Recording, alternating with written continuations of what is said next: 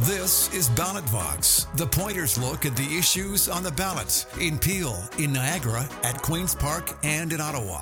Now, your host, Joel Whitnable.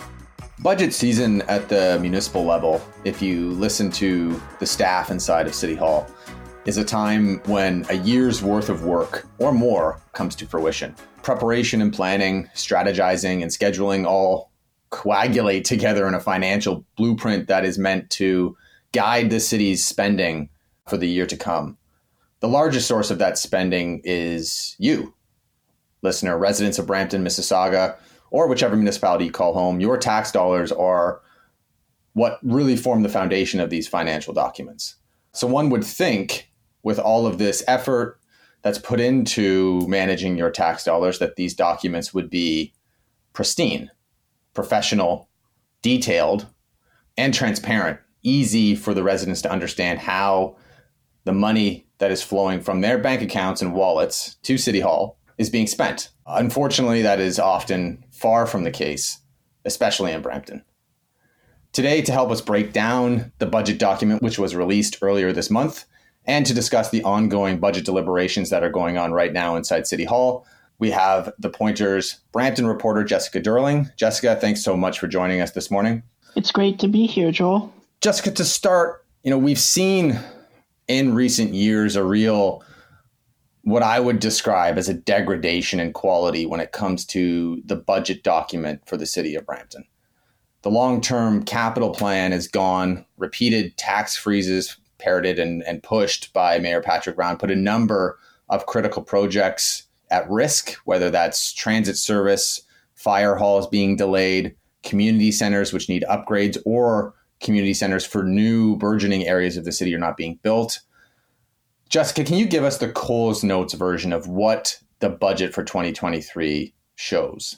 Well, the biggest project that's going on is the electrification of the transit facility, both the new one that's projected for 2026 as well as the Sandalwood facility. But the big catch on that, you have to note, is that the grants that are written into the budget haven't actually been approved yet. So this is still pie in the sky goals to make.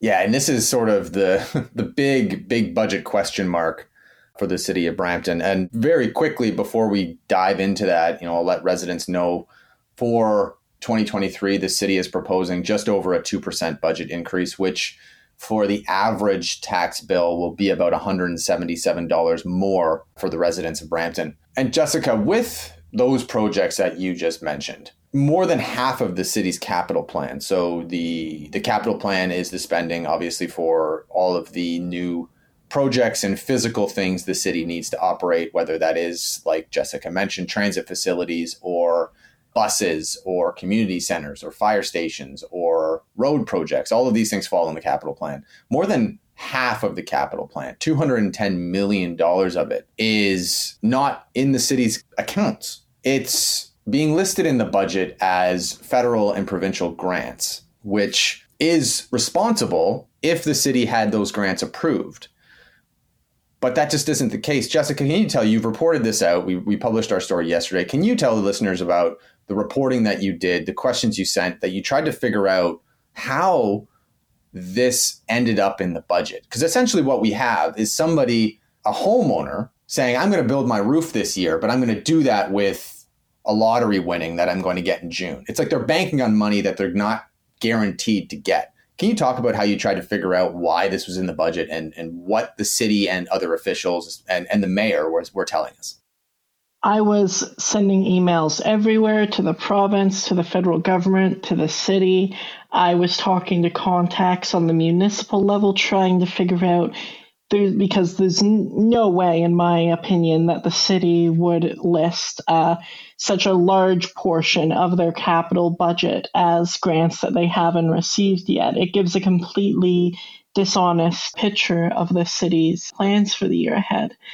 I, asked Brown about it at the business roundtable that happened virtually, and his response was Quote, there is an announcement pending, so Nash may have let that out of the bag a little bit, but there is good news coming on the transit front, so stay tuned for that announcement we're very excited for.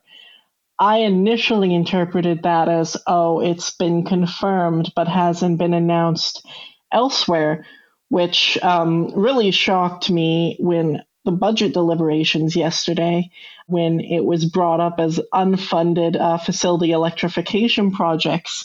And I couldn't believe that they would actually put this in the budget as if they actually had received the grants. It seems like this is just more of the same for the city of Brampton's budget process. In years past, we've seen heavy criticisms of the financial document. Last year, the Board of Trade spoke out against the city's budget because of it was such a mess, and they were unable to really determine where money was being spent. They were losing confidence in the city.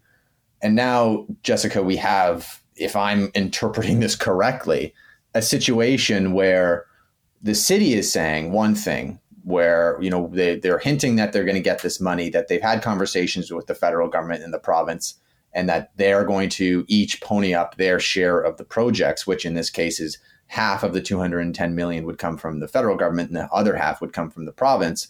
But then when we go to the province and the federal government, which the pointer did, the federal government doesn't confirm that those grants have been approved. The province says that they're aware that the city has or will be submitting applications for those projects.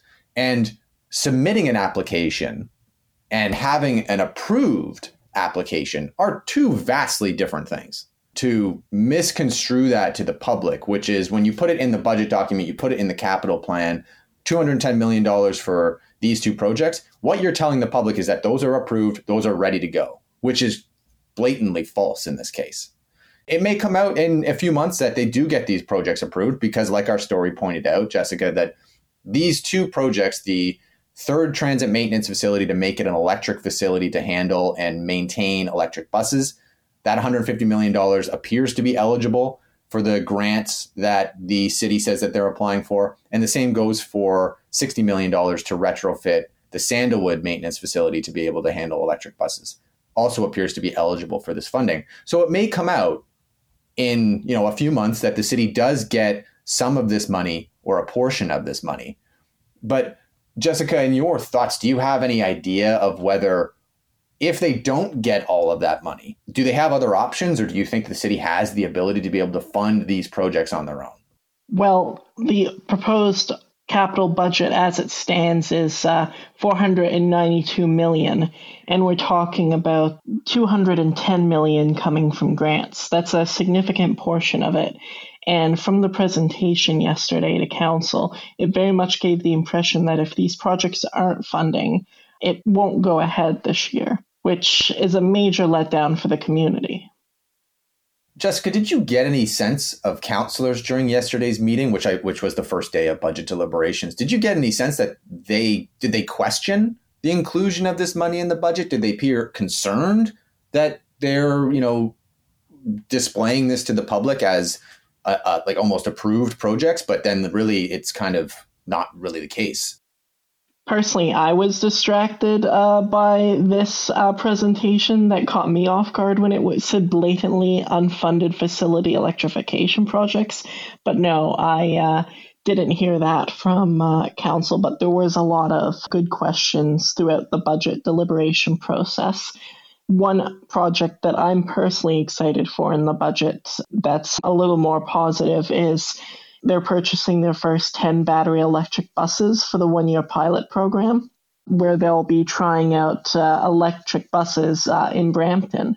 Unfortunately, though, with Transit's 18-year lifespan, even if it is a complete success, we won't be able to see Brampton Transit be fully electrified until at least 2041.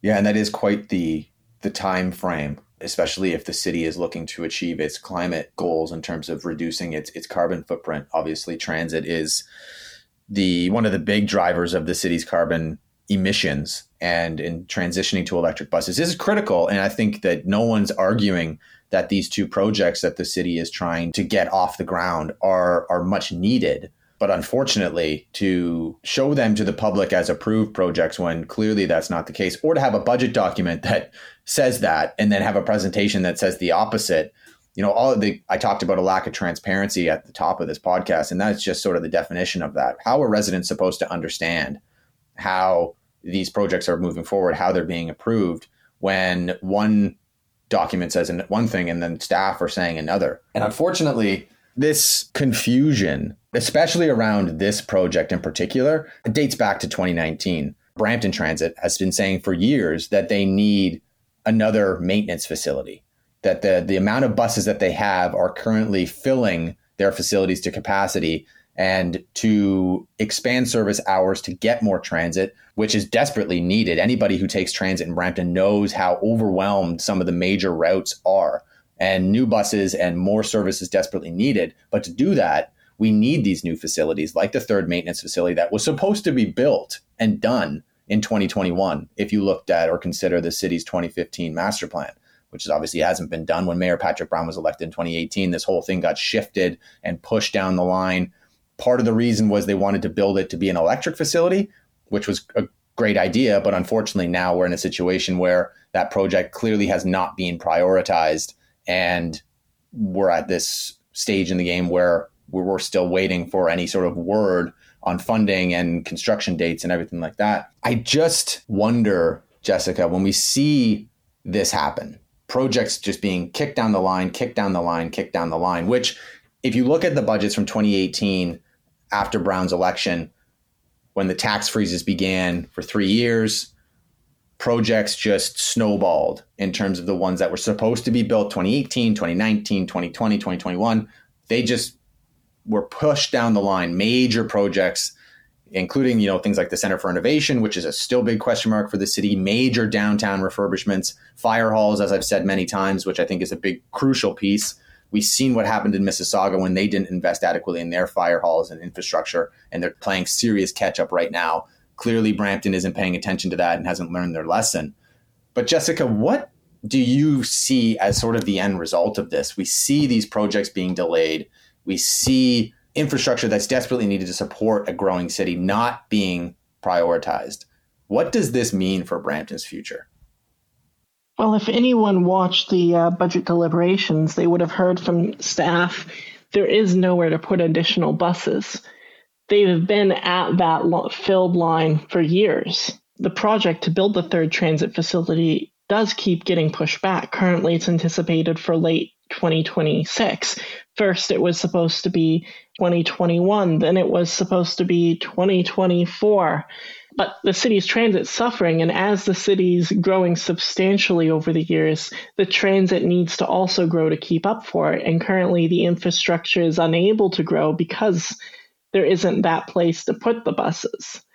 So it's sort of a rock and a hard place the city's in until that build goes through. And it's a lot of that way with infrastructure projects in the city with a growing population such as Brampton.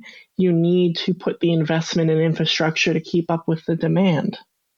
Jessica, do you get any sense from councillors, whether that's listening to them during budget deliberations or just during council meetings, that they are really thinking about the city's future and about the spending that is needed to support the city as it grows? There have been some good questions throughout the deliberation. Some of it was particularly on parks and where they're investing the money, such as making sure the research is done to find out that the parks and recreation systems actually, the money's going towards things the resident will use. Patrick Brown, for example, made the comment that thankfully his favorite sport of hockey is always available. Something I'm sure we are well aware of. But it's a big city and there's a lot of aspects to the infrastructure that I definitely feel there needs to be more attention in. And I think the budget shows that. Yeah, just to close, Jessica, I know you have to run as of this recording. Budget deliberations for day 2 begin in about 10 minutes. Looking at the budget document for 2023, and for residents who haven't had a chance to look at it, I know it's difficult. It's hundreds of pages long. It's a lot of numbers, and it is very difficult, as we've said, because of the lack of transparency in this document. It's very hard to understand. More to the point of what this budget stands for than what it actually says. When you look at something like this city's 2023 budget, a municipality's budget is supposed to be this guiding force It is the culmination of, like I said at the start, years of work. And for elected councillors whose job, really job one when you're elected, is to manage and steward the tax dollars of those who elected you. Well, that all comes together in this budget document. It's where the plan is laid out of how they're going to use your money, residents' money.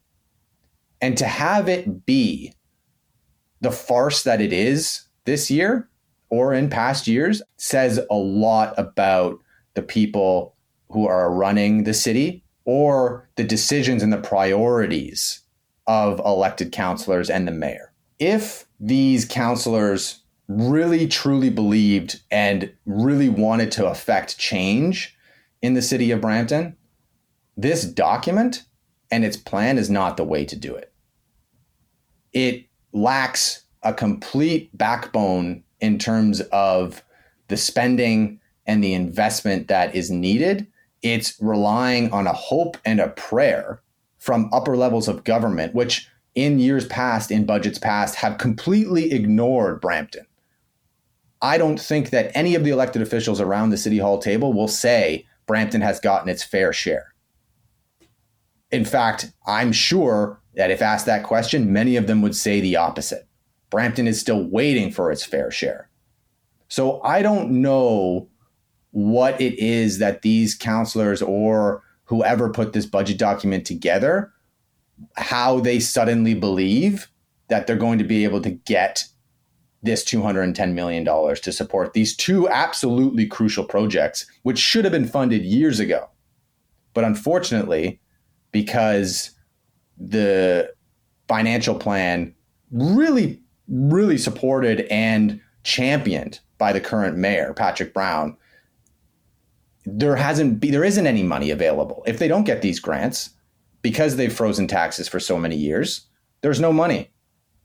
Because you can't have a growing city but not grow the budget. It's impossible to do the two. Are not compatible together. And to try and claim that they are is just blatantly misleading. And so I think that when residents pay attention or look at the budget deliberations that are ongoing, what I think you need to look for is those councillors who are seriously questioning the spending that is happening and are seriously questioning why they are using such unreliable funding mechanisms to really support the bulk of the spending for 2023. Because if you take those two projects out, the capital plan is a ghost of what it really should be for 2023. And that means that there are critical pieces of infrastructure that are not being built. Brampton was supposed to get a new fire hall this year. That's been pushed off. The planning and construction for a second fire hall was supposed to also begin this year. That's been delayed 2 years. And that's just one example. There are many, many more when you start to compare what initially was scheduled for 2023 and what is now the reality for this year because of the poor financial management and the populist decisions to continue to freeze taxes that happened for so many years. And the sad irony is that this year may be the year that Bramptonians need a tax freeze more than ever. With everything that everyone's going through with the rising inflation, the rising cost of living, now would be a great year for Brampton and Mayor Patrick Brown to deliver a tax freeze. Unfortunately, they can't do it. They can't. Because if they do, they're only going to continue to push this city further and further away from where it needs to be. When you consider all of that, it really shows you that there has been a real dereliction of duty from these people who were elected to represent Brampton and make decisions to better this city and put it in the direction that it needs to go. And I think I will leave it there. The budget deliberations continue today where, we may see some final changes that are made to the financial blueprint. And who knows, maybe councillors will pull more from the budget and Bramptonians will get a tax freeze. And while that will offer a small bit of relief for this year, I don't want to see what it means for Brampton's future. Thank you all so much for listening. Thank you, Jessica Durling, the Pointers Brampton reporter, for joining us. I look forward to continuing to read your budget coverage as it unfolds this week. We hope you'll join us next week on Ballot Box. Ballot Vox was hosted by Joel Whitnable, produced by yours truly. Join us next week for the Pointer's ongoing coverage of the issues on the ballot. I'm Jeff Chalmers. Thank you for listening. See you next time.